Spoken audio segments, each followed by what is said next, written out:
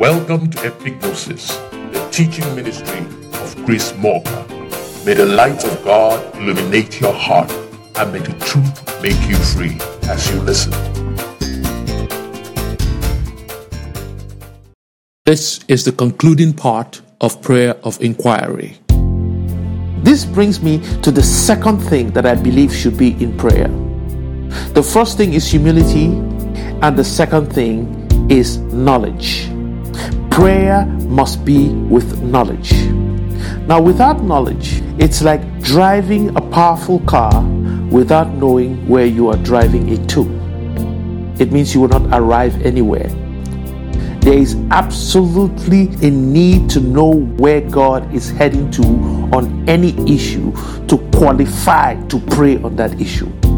For example, it was only after Daniel discovered the prophecy of Jeremiah that Israel was supposed to stay just 70 years in Babylon.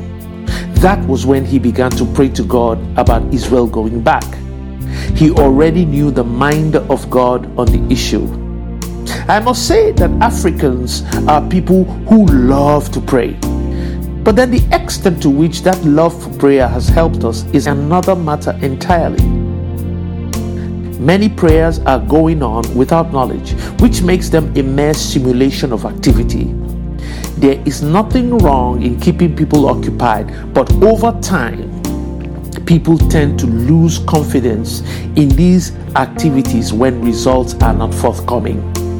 Some have become so delusioned about prayer to the extent that they even start to doubt the existence of God, because some of the things they are doing have not produced fruit.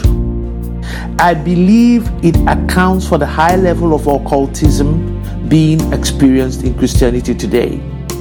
People are simply tired of empty activities.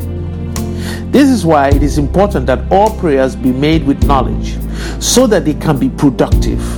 Nothing breaks faith like unanswered prayers. Now, the Bible says that men have an infirmity in Romans 8:26. That infirmity is the infirmity of ignorance or the lack of knowledge. The scriptures also present a possible solution to this infirmity, which is praying in the Spirit or praying in tongues. The idea is that if the Spirit is given utterance, the Spirit will pray relevant prayers for the body of Christ. However, I must let you know that you cannot direct the Spirit in this type of prayer. Neither can you pick the subject on which the Spirit will pray on. The Spirit moves as it pleases, and the whole body of Christ is the purview of the Spirit. So, when you have needs, your needs are not the priority of the Spirit. The Spirit is not a gift for personal use, but it is meant for the saints and for the body of Christ. So, for your personal needs, you should not go this way. For your personal needs, you need to pray in your understanding and understand what you are praying about and the will of God concerning it. You cannot run away from it. You cannot circumvent it. This brings me to the heart of this message. The way to go is what I have called the prayer of inquiry. This is a prayer in which you are not asking for anything, but asking for information. This is not the prayer where you do most of the talking, but God does most of the talking. This is a prayer in which you learn the truth about matters, thereby giving you needed knowledge to proceed. This is the prayer where you admit not to know and earnestly seek for the light of God on that situation to shine and illuminate your path. I sincerely believe this is the prayer for all those who have come to maturity and desire a good relationship with God. Personally, this is the prayer I pray all the time. God does most of the talking in my prayer sessions because the solution to all problems is knowledge. Once knowledge comes, power comes, and it is just a matter of time from then for the answer to show up. As much as I know that there are many kinds of prayers, this type of prayer is most potent to carry you to whatever heights. Do not do all the talking. Allow God direct your path and lead you to the destination to which He wants you to end up. Leave the showmanship associated with empty prayers and humble yourself. Ask for direction and guidance. Stop getting into competition of who can pray longest and loudest. This is foolishness. Jesus said in Matthew 6:7 that the heathens think that they will be heard because of much speaking. The length and volume of prayers means absolutely nothing. Rather, it is the quality of faith that counts.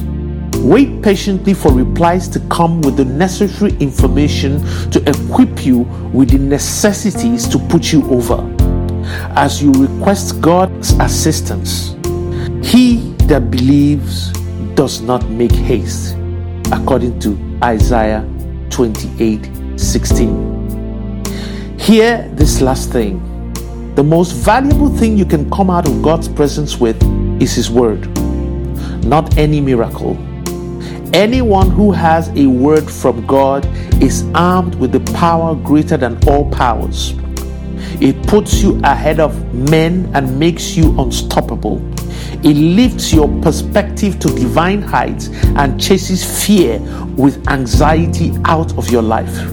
It makes you a participator in divine plan and puts you in partnership with heaven.